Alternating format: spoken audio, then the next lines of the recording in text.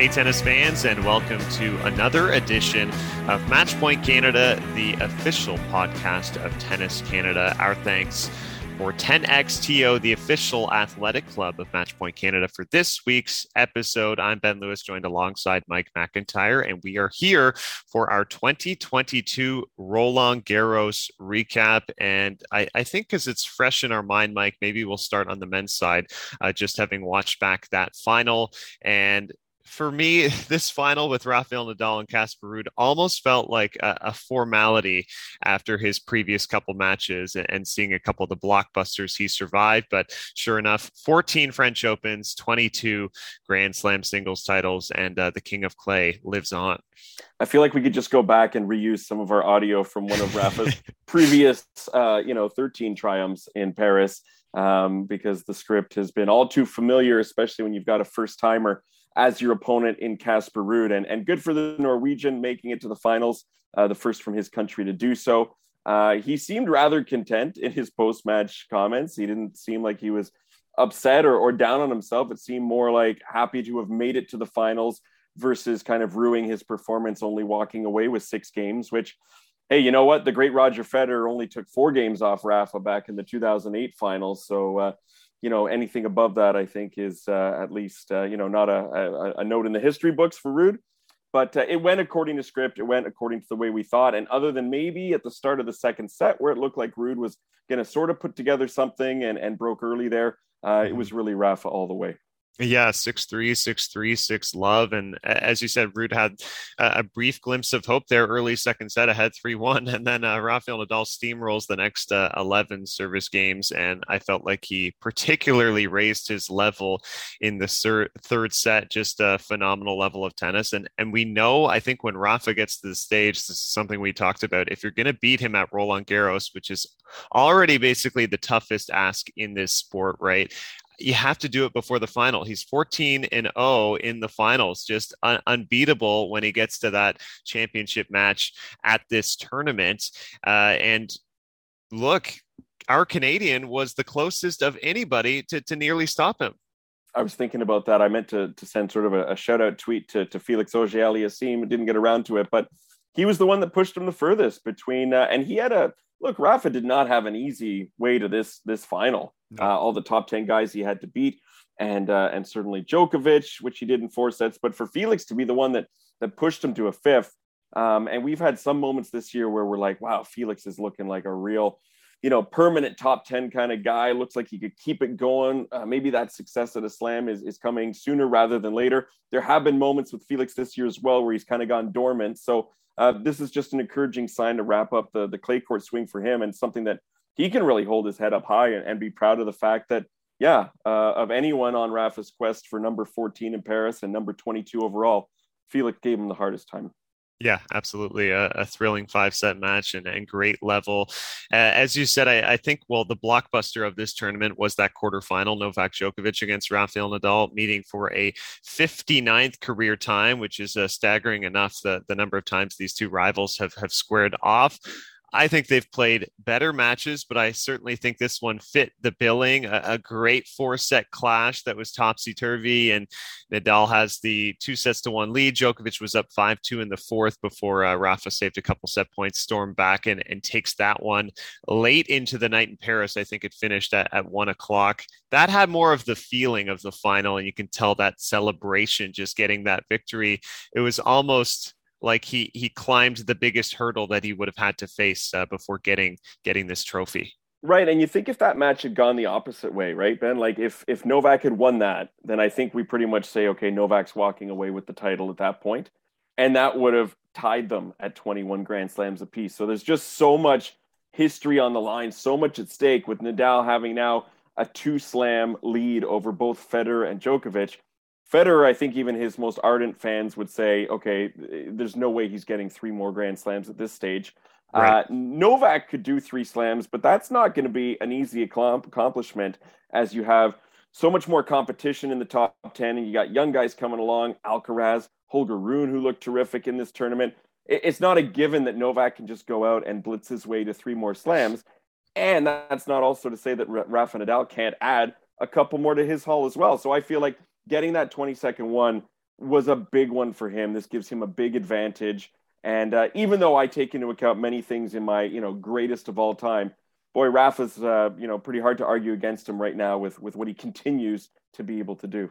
Yeah, he's staking quite the claim. You look at 14 French Opens. I mean, it wasn't that long ago that we were just marveling in the fact that Pete Sampras had set the all-time record in majors with 14, and he's won 14 at one event. I mean, that's almost hard to comprehend, I think, for people who grew up watching the era of the 80s and 90s. And probably proclaiming at that time Pete Sampras as the greatest ever, and then further doing so with Roger Federer when he captured number 15 and would add to that, of course. And now Nadal at the French Open getting number 14. A few more accolades here. 22-8 in major finals is an unbelievable record. 92 career titles. So you have to think, can he get to 100? That is certainly within distance. And he also is now the oldest singles champion at the French Open. So I think this guy already had enough records before this event, but he's piling onto the list.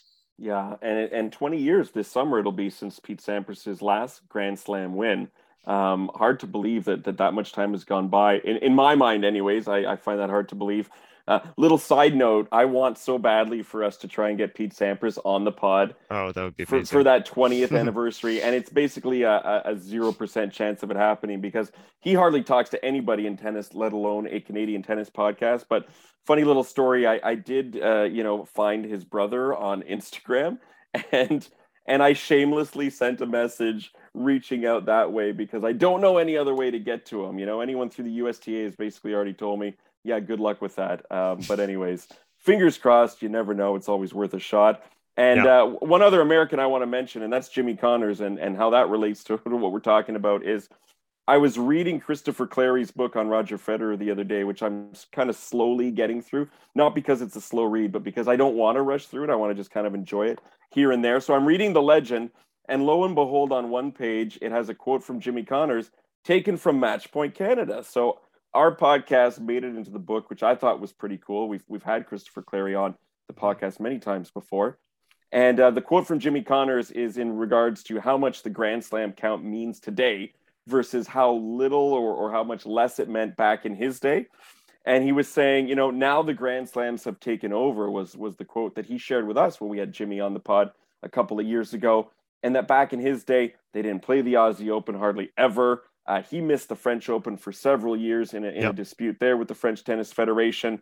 And only now, really, have we, in this day and age with Roger and Novak and Rafa, suddenly the overall major count means so much. And in part because you've got three guys who are all doing it simultaneously. So I thought that was interesting. One, the shout out that we got.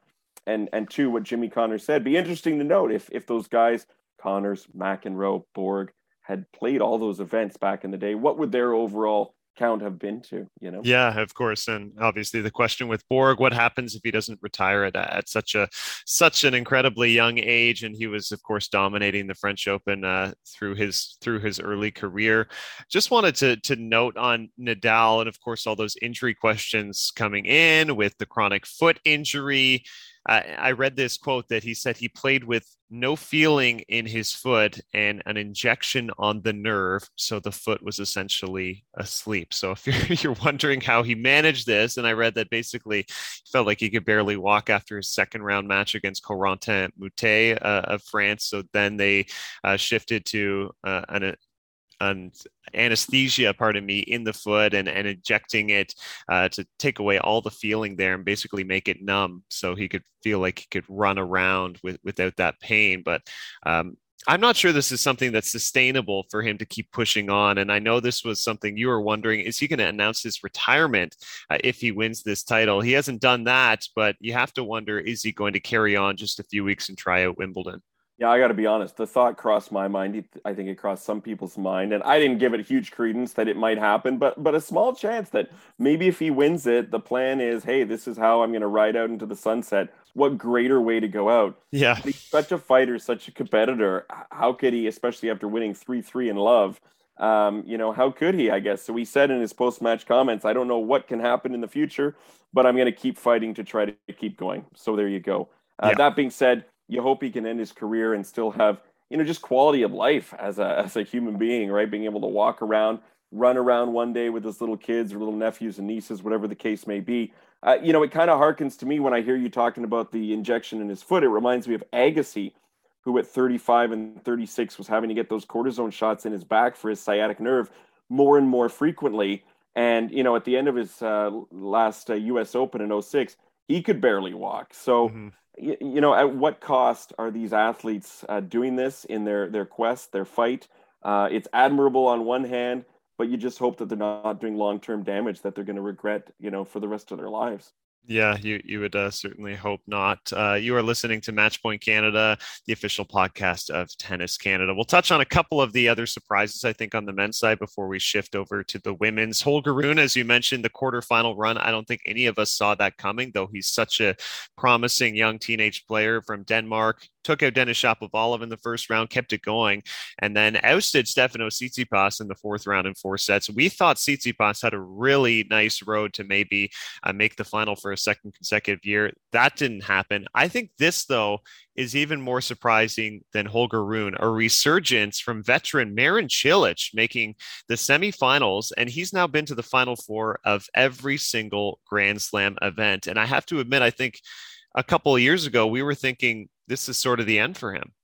Yeah, Cilic to me has cemented himself as a future Hall of Famer, although I think I would have given him that nod even if he hadn't made it to the Final Four of every major. I think I still, when I look at his overall body of work, his Grand Slam in the era of the all-time greats and some of his other accomplishments, consistent presence in the top 10, I think he already probably locked it down. But this to me definitely solidifies that one. So, great to see from him. Look, this is a guy who at Wimbledon too, maybe this is going to give him a little added confidence to say, hey, I can still go deep at these majors. And his game is certainly one that'd be threatening on grass. And to touch on Tsitsipas, one thing for me is, as everyone was kind of lamenting how heavy the top half of the draw was in the men's side and saying how Tsitsipas had it relatively easy in the bottom. I mean, first of all, that's a bit, I suppose, disrespectful to some of the great players in that bottom half, including Casper Ruud. No surprise that he had a great run amongst that half of the draw. But did Tsitsipas maybe hear from too many people, hey, you've got a great path. No Nadal, no Djokovic, no Alcaraz. And did that maybe play into his mind a little bit and just kind of soften him up and take away a bit of that killer edge that you need to go to the end of a 2-week major like this? I don't know. That's just something that crossed my mind, that perhaps it seemed a little bit too much like people were, pardon me, sort of handing it to him before the tournament even started.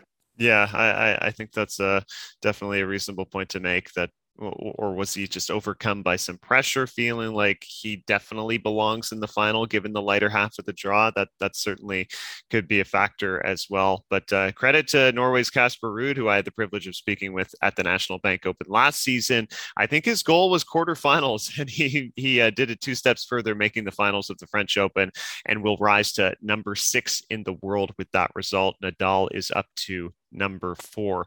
We'll shift over to the women's side. This one, we were all very much aligned with who we were taking to win this French Open title. I mean, how could you not take Iga Swiatek based on what she'd achieved in the lead up to the French Open, even prior to that, 28 match wins heading in. Now she has brought that to 35 consecutive wins as she hoists her second career Roland Garros title, defeating Coco Gauff in the final. A one-sided final and one-sided victory. And look, she was dominant and ruthless throughout, almost as we expected. I think last week we talked about, can you find a name who's going to stop her? And we couldn't. Yeah, Swiatek totally believing in herself, total confidence. She mentioned she's gone from playing a more passive game to on purpose playing a more aggressive style. Coco Gauff mentioned that, boy, she was just being attacked from everywhere on the court by Swiatek. And, who's going to take her down? At some point, she's bound to lose a match. Who's going to be able to do it? I don't feel like anyone on the women's tour right now feels that they're able to do that the way she's playing. Even when she lost that set in the 4th round to Zhang there in a tiebreak, she then blitzed her 6-love and 6-2 to close that one out. So just playing remarkable tennis in the aftermath of Ash Barty's retirement, proving to be a very deserving number 1, and ties Venus Williams, as I think you mentioned, with that 35th straight win, which is the most in the 21st century. So the most in the last 22 years on the women's side in terms of consecutive victories. But then when you compare it to all-time greatest women's win streaks, it's nothing. It's just a drop in the bucket because Martina Navratilova has the all-time record at 74 consecutive wins back in 1984. Graf had 66 once, 46 and 45 another couple times. Navratilova had a 58 match win streak. Everett had a 55 match win streak. Back in the 70s and 80s, I mean, this is my take on it, first of all, is those players were incredible. Yes. But also the women's field wasn't as strong then as it was now. You know, you had maybe 2, 3, 4 awesome top-level players, and then there was a decided drop, is how I remember watching the WTA back then, whereas now, you know, after Swiatek, there's a lot of players in there that are capable of putting things together. And the depth on the women's tour, which you and me have talked about at length the past couple of years, you could almost see someone winning a slam from within the top 40 on the women's tour, and it wouldn't be a total shocker depending on who it was. So those numbers from the all-time greats are staggering. We'll see how far Swiatek can take this now as we switch from the clay to the grass. Yeah, and I think that changes where if the rest of the tour wants to knock her back and end this winning streak, now is the time. She's leaving her favorite surface. I think she's incredibly comfortable on hard courts as well, which we have seen. And the biggest surface change that you have to adapt to on the tour is that change from the slow clay courts to the very fast, low bouncing grass. So I think there's definitely some powerful names who could stop her on grass courts. We'll see what type of tennis, a Kerber or Kvitova in terms of veterans are playing. Maybe Sabalenka finds her good form. It was a strange tournament in the sense that we didn't really see any of the other top 10 deliver. They all had surprising early round exits, and of course we saw some new names emerge, and then a few familiar faces start playing great tennis again. Daria Kasatkina was not a name I had really penciled to make a run here, but she makes her first ever semifinal at a slam. She's been top 10 before. I think Jessica Pegula is playing great tennis now, but even still she makes quarters and she loses 3-2 to Iga. Like Iga's just blowing away the rest of the competition at this event. And then just to shift over to the Canadian angle, I think Leila Annie Fernandez played a remarkably strong tournament. You look at that win she produced over Belinda Bencic. I thought that was fantastic. And we saw such her victory over Anisimova as well in the fourth round. I thought that was one of the best matches of the tournament. And unfortunately, I think an injury flare-up really cost her in this quarters against surprise Italian Martina Trevisan, who she still pushed to 3 sets, but we learned, and you could tell if you were watching, that there was an issue with the foot, and she revealed a stress fracture after that loss. So that was unfortunate of a setback, really, and a missed opportunity to maybe make a semifinal or even final here. Yeah, you and I were maybe getting a bit ahead of ourselves a week ago. We were getting so excited by the prospect of Fernandez in the semis and facing Coco Gauff. That would have been such an awesome match. No disrespect to Trevisan, making her first semi. Pretty awesome for her and her family and team. But for Leila Annie, we kind of, I don't want to say we forgot about, but just a reminder that you never know when injury is going to strike. Same with Zverev on the men's side. Something like that can happen in tennis at any point in time. These athletes are pushing themselves so hard on the court. And unfortunately for Fernandez, that I feel is what kind of did her in. Not to say she would have beat Iga in the final, but I would have really enjoyed that semi against Coco. Would have loved to have seen her make another slam final. She won Roland Garros 3 years ago at the junior circuit, at the junior level in 2019.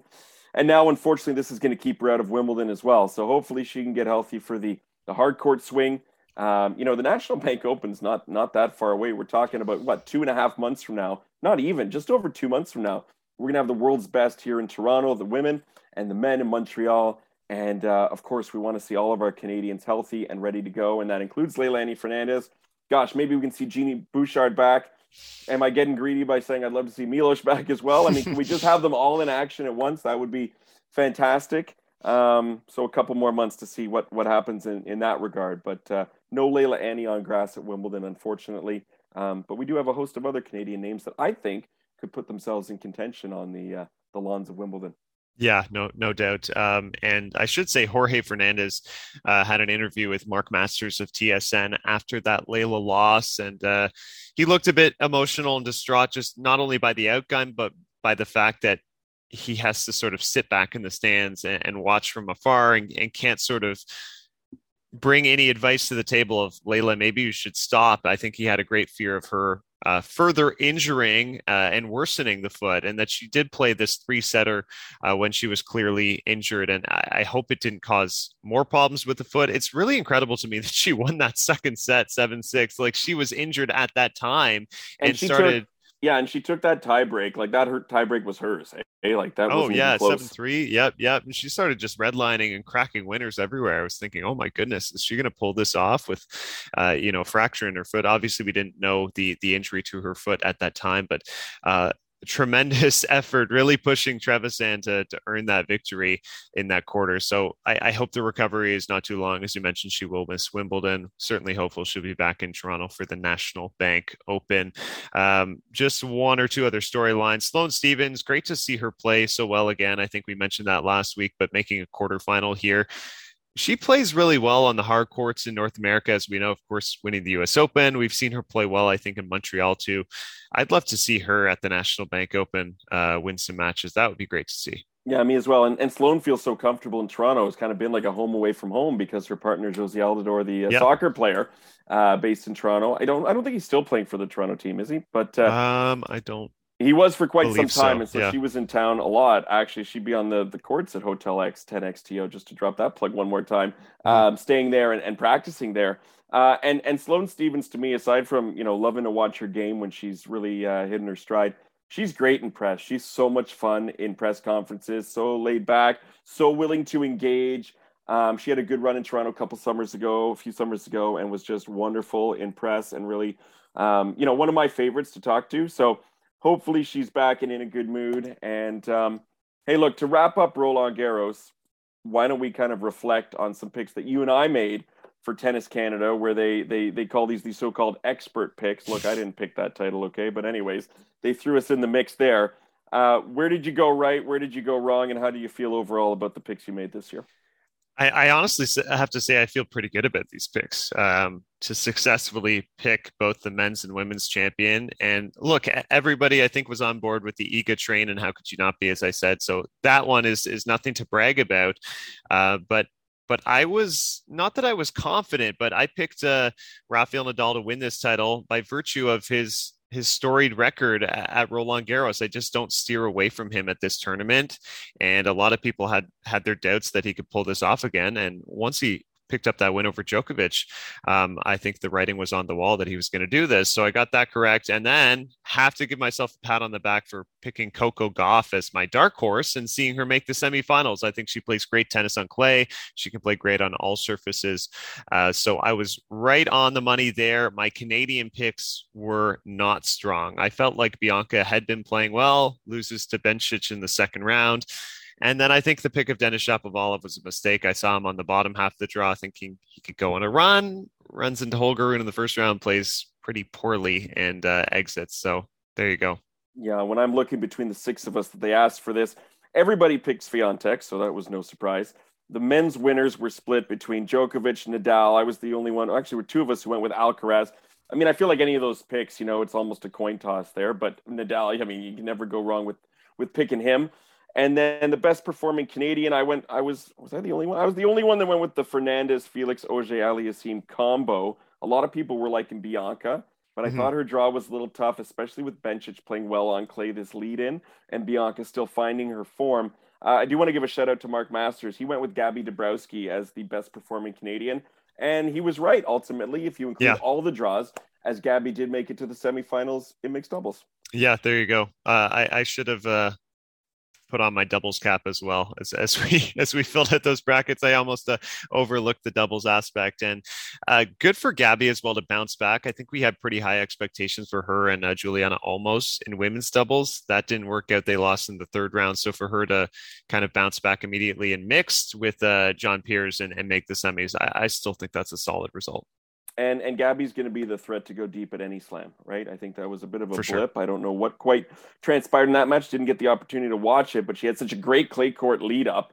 And her and Juliana are playing fantastically together, which is interesting because neither one of them are their usual partners. They're Mhm. both filling in, right? Juliana normally plays with Canadian Sharon Fishman, who I know is back on court training, and Gabby is normally with Louisa Louisa Stefani, Stefani, yeah. who suffered that really bad leg injury at the U.S. Open last year. Still hasn't come back. They were looking like one of the top women's doubles tandems at the time. So Gabby's really proving, I guess, that she's good to go with just about anybody. And a true top 10 presence on the women's doubles side of things. And for, I would say probably still years to come. So Wimbledon, when it comes around for that, if they ask us for our expert picks, maybe we should both go with Gabby for that one and give her credit where credit's due. Yeah, that could be a wise choice. And just hitting on grass for the moment, we know it's such a quick turnaround and an immediate surface change, and players are already playing challengers on grass. I know Andy Murray was playing a challenger on grass this past week, making the semifinals. We have Canadians in action this week. Denis Shapovalov set to compete in Stuttgart. I sense he will very quickly want to forget about his result in Paris, and for me, grass might be his very best surface. We saw what he did at Wimbledon last year. Felix as well, very dangerous on the grass court surface. He's playing Hertogenbosch this week, and I believe he is the top seed there. So, look, no sleep for the wicked. Quick turnaround here, and we're going to be watching our next surface already on the tennis calendar. Hertogenbosch, thank you. I'm always glad when you lead that one right away. But there's a couple tough ones. But yeah, I'm stoked for grass court tennis. I really enjoyed the clay this year. I got to be honest. There were some fun storylines in there. And the men's side, it got a little bit more interesting too with how Alcaraz was performing. But grass court tennis for me is what, I fell in love with the sport due to grass court tennis. And so I'm stoked for the lead up. Very excited for Wimbledon. Going to definitely have some time off from my day job to watch a lot of those matches. And we'll be bringing you all the action throughout the lead up to Wimbledon and that fortnight. Hopefully get some great guests for you as well. So, Ben, I think I speak for both of us when I say we're excited for what's next. And thanks for sticking with us through the clay court swing this year. Yeah, thank you guys. We've essentially reached the halfway point of the season and now ready for the next surface and next big tournaments. Guys, you've been listening to Matchpoint Canada. Our thanks to 10XTO, the official athletic club of Matchpoint Canada. We will talk to you next time.